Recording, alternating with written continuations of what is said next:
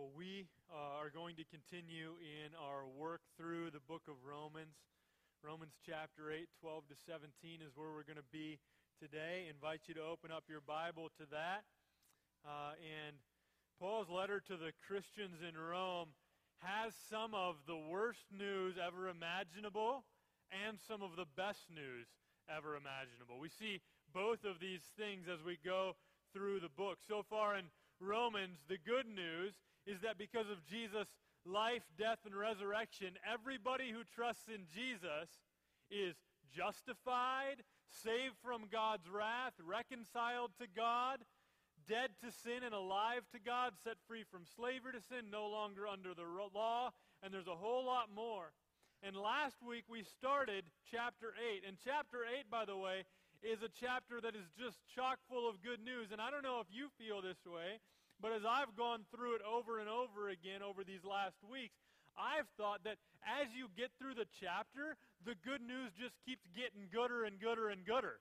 I know it's supposed to be better, but you know what I'm saying? It does. You just keep going like, wow, last week we heard this good news. The good news last week was that we are in Christ no longer condemned. There's no condemnation anymore for anybody who's in Christ. And not only that, but we who were once enemies of God are now those in whom the Holy Spirit dwells. God himself, the Holy Spirit, comes to dwell in all those who trust in Christ. That's some good news. And we went over that last week. And now there's even more this week. And this week we're only going over like 6 verses, verses 12 through 17. And so, the good news that we're going to hear this week is this. Last week in Christ there's no condemnation. The Holy Spirit dwells in us. This week the good news is this. The Holy Spirit enables us to kill sin. And second, the Holy Spirit testifies that we are children of God. And that's not even all of it. I'm just trying to sum it up. But that's what we're going to look at this week as we look at Romans chapter 8, verses 12 through 17. I know we heard the whole chapter recited by Trent, and thanks again, Trent, for doing that. By the way, this idea of like having people recite this whole chapter and memorize it, it started when Trent let me know that he had heard somebody recite a long passage of Scripture. He came into my office one day, and he recited to me from memory all of John chapter 13. And I was so encouraged by that. I said, that's awesome. And he was inspired to do it because he heard somebody else do it. So I was like, well, let's have some people do it so more people do this because this is awesome. And so thank you, Trent, for that idea and then for reciting to us Romans 8 this morning. But if you're able to, would you please stand as we read God's Word? We're going to read verses 12 to 17 again so we get those stuck in our minds before we start trying to understand it here together. Let's pray together first. Father, I thank you for your Word, just for its power, even as we heard it recited earlier, even as we sing words in songs in response to it. And God, now I pray that as I preach, that you would help us to see clearly the good news, that your Holy Spirit, the one who allows us to even understand what's going on in our own hearts, the one who helps us to understand what you're saying in your word, that Holy Spirit would be at work in us, that we would walk out of here with great hope, that because your Spirit lives in us, that we can kill sin, and that because your Spirit lives in us and testifies to this truth, that we are children of God, that would change the way that we think about ourselves and about others. We pray that you would do that work. I can't make that happen by preaching this morning, but your Spirit can make that happen in our hearts. So I pray that you would now, in Jesus' name.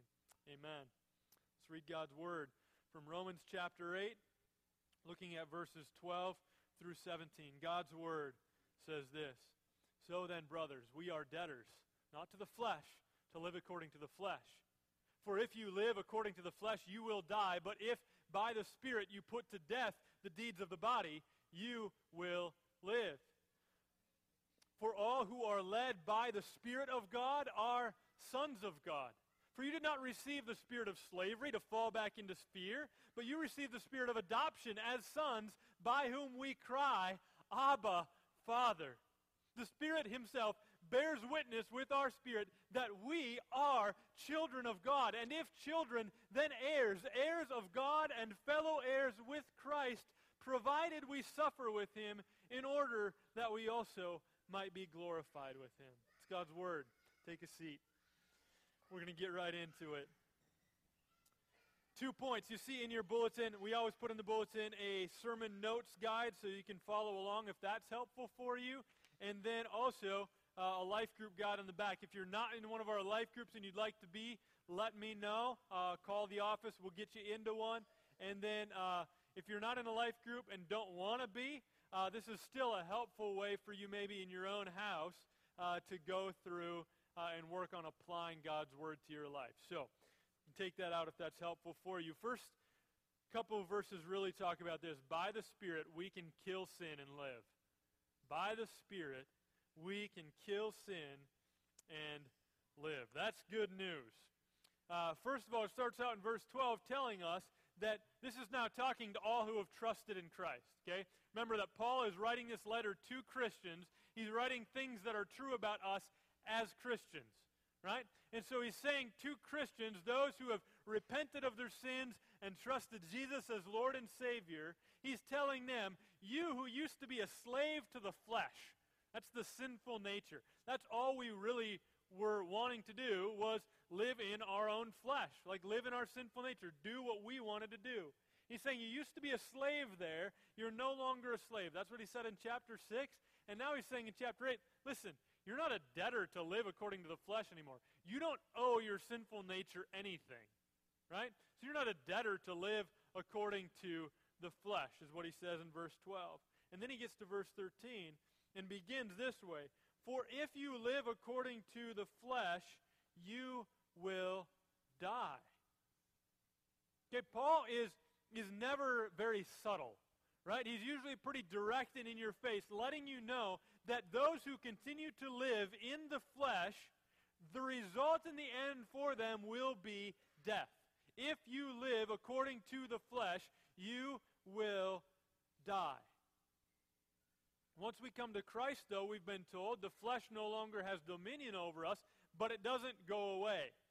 Right? So we're not any longer ruled by sin, but that doesn't mean that sin's like totally away from us. We've been totally forgiven of our sin in Christ. There's no longer any condemnation, but our sinful flesh continues to dwell in us alongside the Spirit, and there's this ongoing battle, right? So that once we become a Christian, that's when the war starts.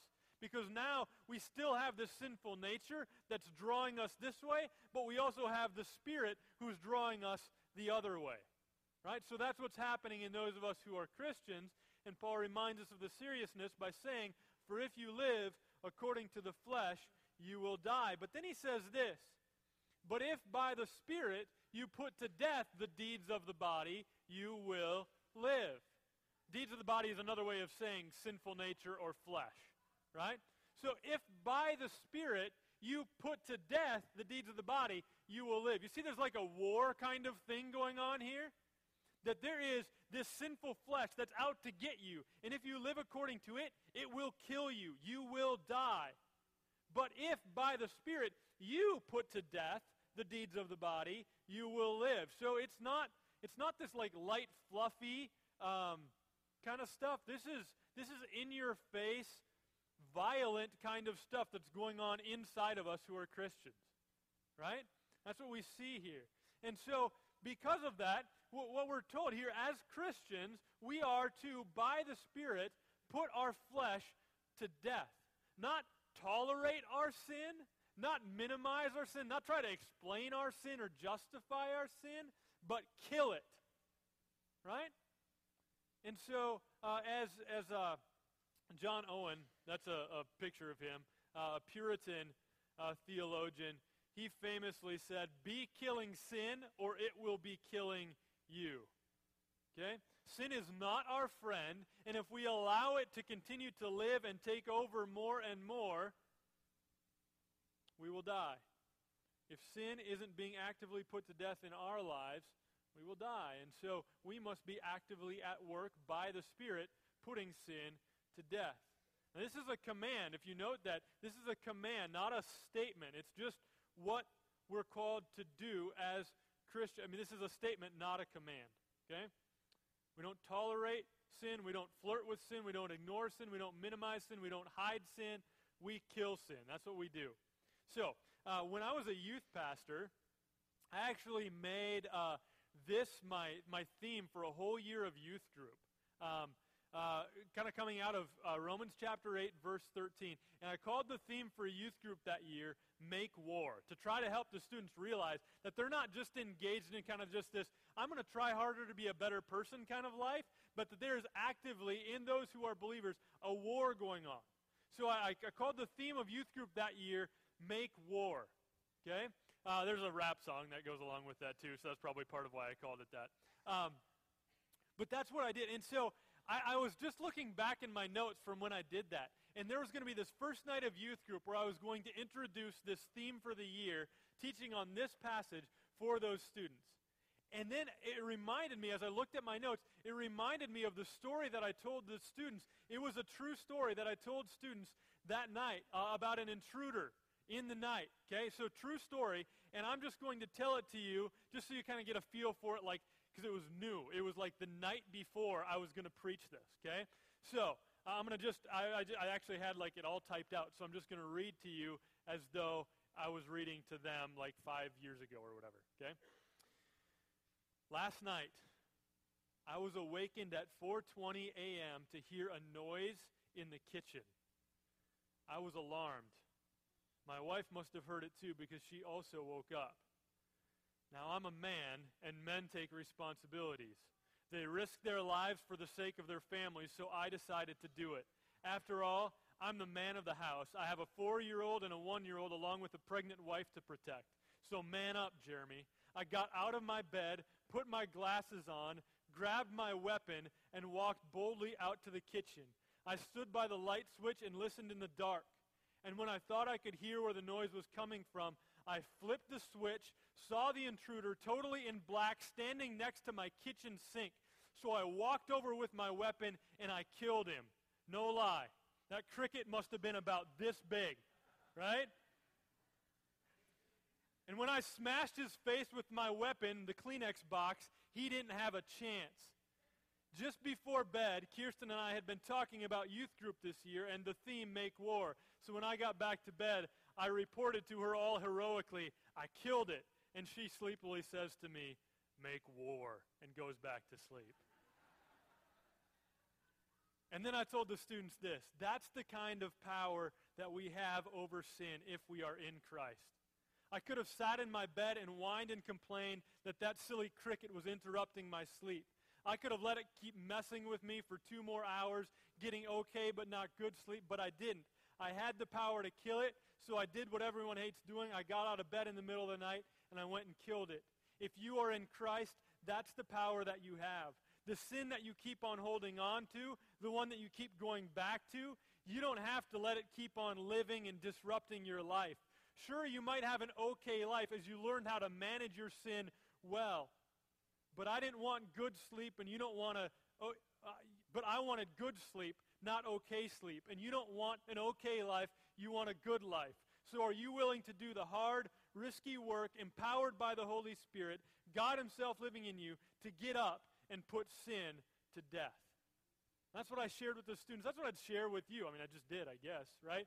Same idea, though, that we who have Christ need to recognize sin as not just like this annoying little cricket who's going to kind of get in the way a little bit, but if I manage it, it'll be all right. We need to see our sin as something that just like it says here in verse 13, if you live according to the flesh, you will die.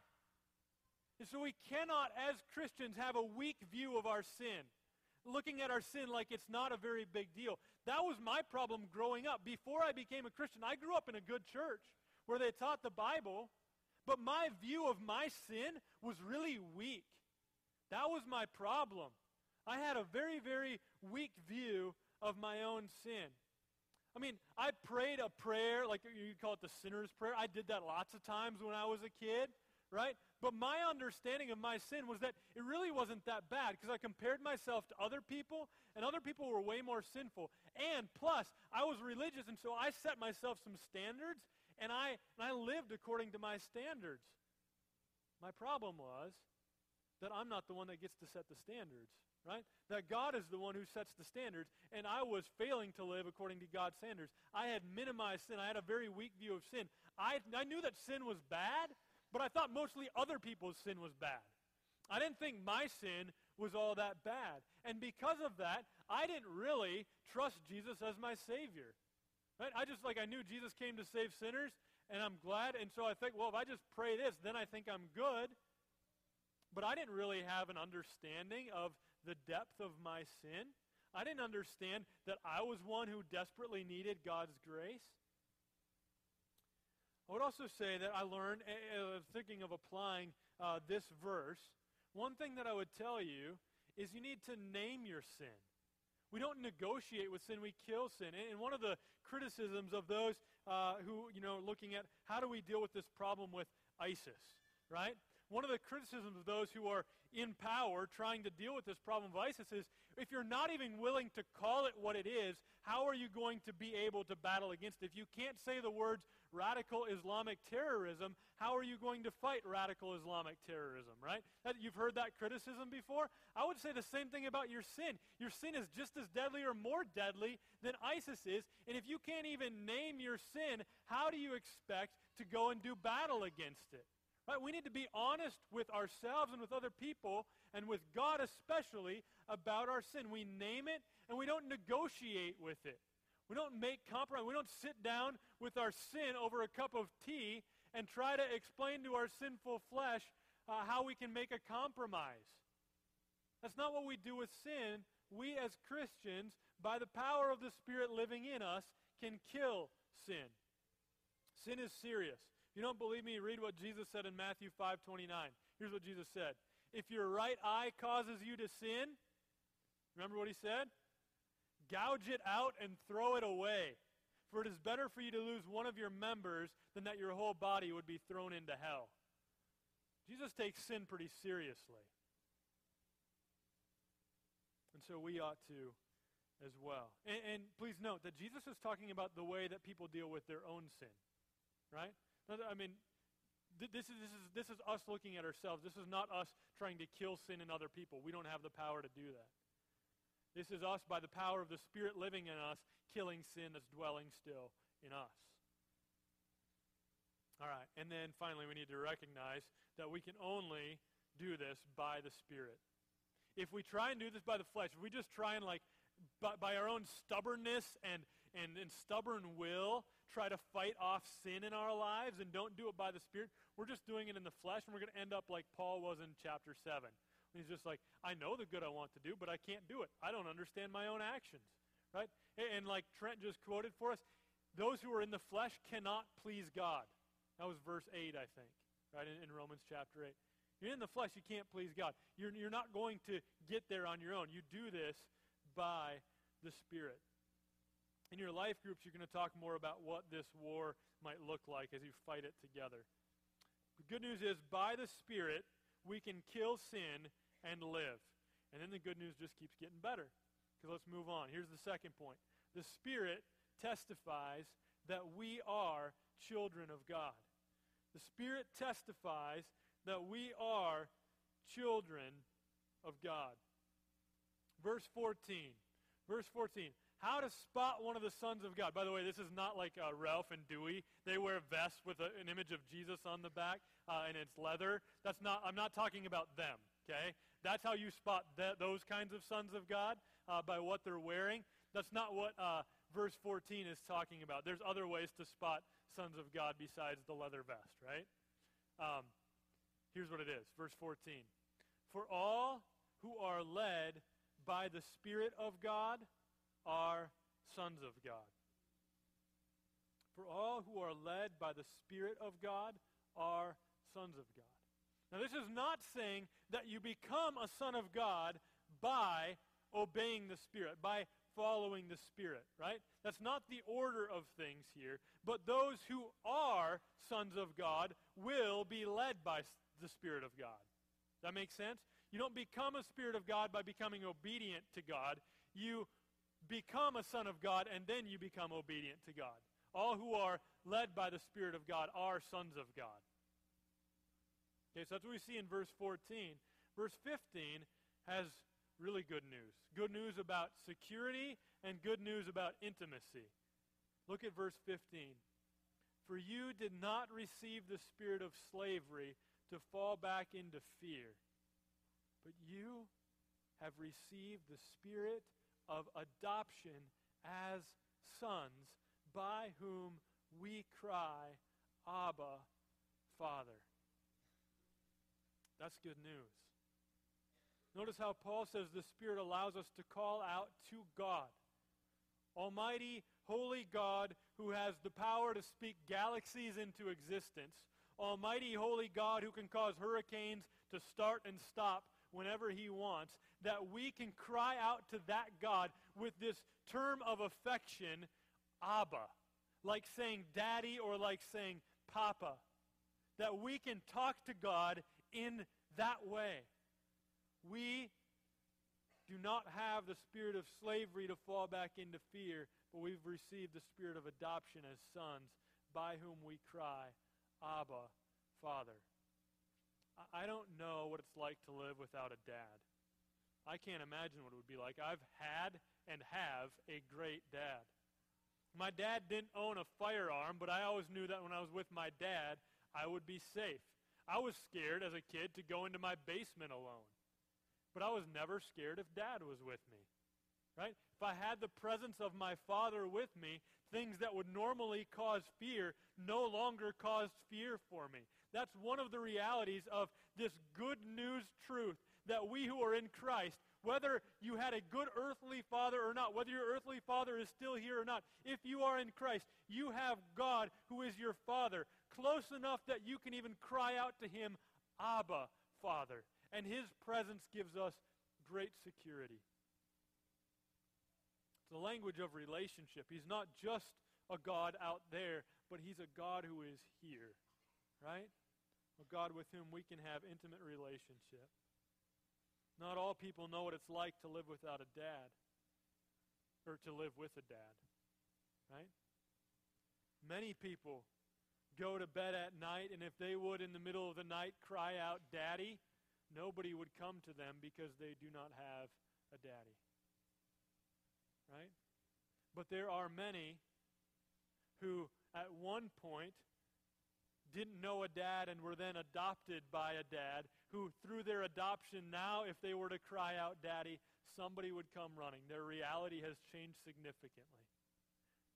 That we who at one point were orphaned now have a father with whom we can have an intimate relationship.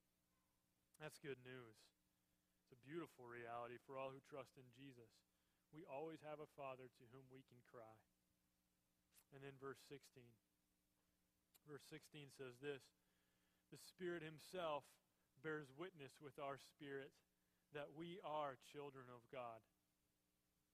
Speaks of assurance and identity.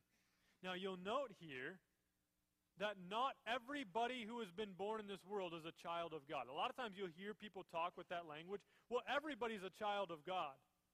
Right? Well, that's not the sense that you get from reading Romans chapter 8. That's not what you get when you read Romans 1:12, John 1:12, right? For all who receive Jesus have become children of God. Right? It's something that we become when we are born again through faith in Jesus. Right? Certainly it is true that all who have ever been born are born and made in the image of God and have incredible value, but it's not accurate to say that all are children of God. It's accurate to say all are made in the image of God, but not accurate to say all are children of God. We become children of God when we are adopted into the family through faith in Jesus. Right? And at that point, the Spirit himself bears witness with our spirit that we are children of God. So for those of us who trust in Christ, it is absolutely and gloriously true that we really are children of God. This is good news. And praise God that he gives us the Spirit to remind us who we really are. Our culture is confused about identity in so many different ways. Whether it be finding your own self-chosen gender identity, or dividing and separating based on ethnic identity or political identity, we find our identity in our success, in the success of our kids, in academics and their careers. We find our identity in what we've owned or what we've accomplished. But praise be to God that our identity is not found in those things. Right? I was reminded of this. I told you a little bit last week of that kind of unique experience where I'm driving in a brand new BMW up to a Vikings game to sit in the Hyundai Club to watch a game at their new stadium. Told you a little bit about that last week. That's what I was doing on Monday. On the rest of that week, I was engaged in kind of typical pastor work, meeting with people for counseling, preparing a sermon, all that stuff. And then that weekend we took vacation. On Friday of that same week, I am standing in pig manure helping my father-in-law move 400-pound sows who just want to knock me over, right? And so if you were looking like just on Monday, like, who is that guy driving the brand new BMW to the Vikings game? On Wednesday, like, oh, he's a pastor. And then on Friday, like, what's he doing in the barn, right? Praise be to God that my identity is not defined by any one of those days, not even by being a pastor, right? My identity is not defined by any of that. My identity is defined by being a human who is made in the image of God, who has, by God's grace, been adopted into God's family as a child of God, as an adopted son who has a new father and a new family in Christ. Praise be to God that he determines my identity. I don't. My job doesn't. Whatever I happen to be doing during that day, whatever my desires are, that doesn't determine my identity. God determines my identity, right? That's true. And so, we get then to verse 17. Verse 17, this is the last verse we're looking at today, and then I'm going to try and tie all of this together. Verse 17 says this, "And if children, then heirs, heirs of God." There's really good news for our future, okay, here in Romans chapter 8 as well. And the part of the good news, it begins with this, that we are adopted into the family in such a way that when the family inheritance is given out, we get it, right? Because we are now in the family. We'll get more into exactly what this means as we go through the rest of Romans chapter 8. But for now, we can just pause and delight in the truth that we who were deserving of God's wrath are now the ones on whom God looks and says, "This is my son, and he will give us one day our inheritance." Praise God. That is a dramatic reversal of what we deserved and what God is giving us instead. Again, during your life groups, you're going to spend more time digging into more scripture on this so you can delight in it together. Then the rest of verse 17, not quite the rest, says this, "And fellow heirs with Christ." Really, it makes us, as we're adopted into God's family, fellow heirs with Christ. It's like we become brothers to Jesus himself, receiving the wonderful inheritance of the richest and eternal joy in God's presence. That's what we get. That's what we get. And then he puts this little tag on the end of verse 17. "Provided we suffer with him in order that we also may be glorified with him." Lest we hear all of this good news and start to think that this is great. That sounds like smooth sailing for the rest of my life. Remember just a few verses earlier, no, that means the rest of your life is going to be war. Once you trust in Christ, there's still going to be this sinful flesh that is making war against you, trying to kill you, and you, by the power of the Spirit, must overcome it as you seek to kill sin, right? And so don't expect that you, who are united with Christ by faith, are going to kind of smoothly sail through the rest of life. Not at all. He says, provided we suffer with him in order that we also may be glorified with him. Remember, that was the order of things, that Jesus left his throne to come to earth, take on human flesh, and he was suffering much prior to being raised from the dead and glorified, right? And we would expect the same thing, that while we are now in the flesh, we will suffer, knowing, though, that a day is coming when we will be glorified with him. I think of, last week I quoted a bunch of songs that we sing that talk about the fact that there's no condemnation anymore. There's another one that I missed. It's an older hymn by Charles Wesley called "And Can It Be?" You know that hymn? It's hard to sing because it goes like, it does that thing, so we don't sing it very much. But it's a good one to quote, okay? And here's some of the words from that song. "No condemnation now I dread. Jesus and all in him is mine. Alive in him my living head, and clothed in righteousness divine. Bold I approach the eternal throne, and claim the crown through Christ my own. amazing love, how can it be that thou, my God, shouldst die for me? Just looking at what has been done and saying, that's amazing. It's not like I get a crown? Me who deserve the wrath of God? I'm going to be getting a crown? There's an inheritance waiting for me in heaven that will never perish, spoil, or fade? I don't deserve that at all. To which we could say, yep, that's true. You don't.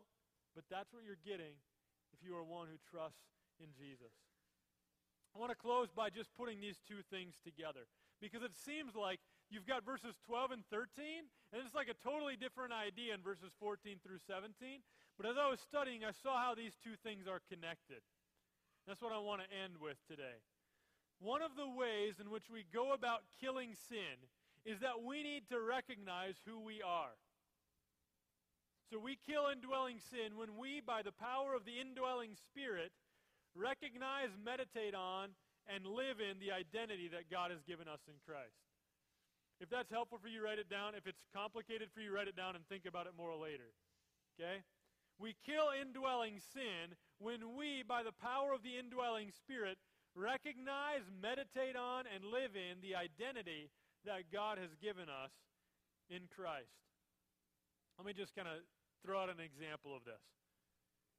If your view is like my view used to be, that is that you view yourself as a pretty good person who does a pretty good job of trying pretty hard to be pretty good. Okay? If that's your view of yourself, then you will not kill sin.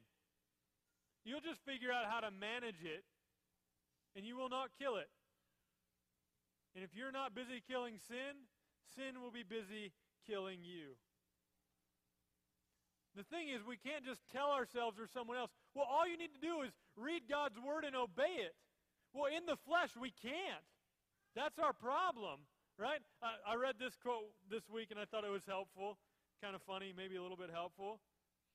To slap a copy of the Ten Commandments in front of someone who's still under the rule of sin and tell that person to submit is just as effective as trying to make a rhinoceros jump by whacking him on the rump with a blade of grass.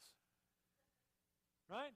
So to just hit somebody over the head with God's word and say, obey it, when they're still in the flesh, is just as easy and effective as whacking a rhinoceros on the rump with a blade of grass and expecting it to jump.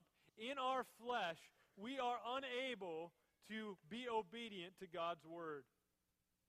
But in the Spirit, if our view is that we are sinners who are enslaved by sin, headed to sure death and an eternity-long experience of the wrath of God, if that's our view of who we are, we're just talking about this in our Free Church 101 class, that we don't in this church sugarcoat in any way what Scripture says about sin. Because if we sugarcoat what Scripture says about sin, then what we say about Jesus doesn't really matter all that much. But if our sin really is as bad as Scripture says it is, then our only hope altogether is that we have a Savior who is Christ the Lord. And my hope is that you would walk away from this place today with a sense of the deep, deep love that God has for you. So deep that he would send his own Son that you might be adopted into his family, that you might refer to him as Abba, Father, that you might look forward to the hope of an eternal inheritance that is yours in Christ Jesus, and that as you go through this daily life, you will see sin for what it is, and you will, by the power of the Spirit, seek to put it to death. That's my hope as we walk out this morning. But even if my sermon was all right, it's not going to accomplish that. That's going to have to be the work of the Spirit in you.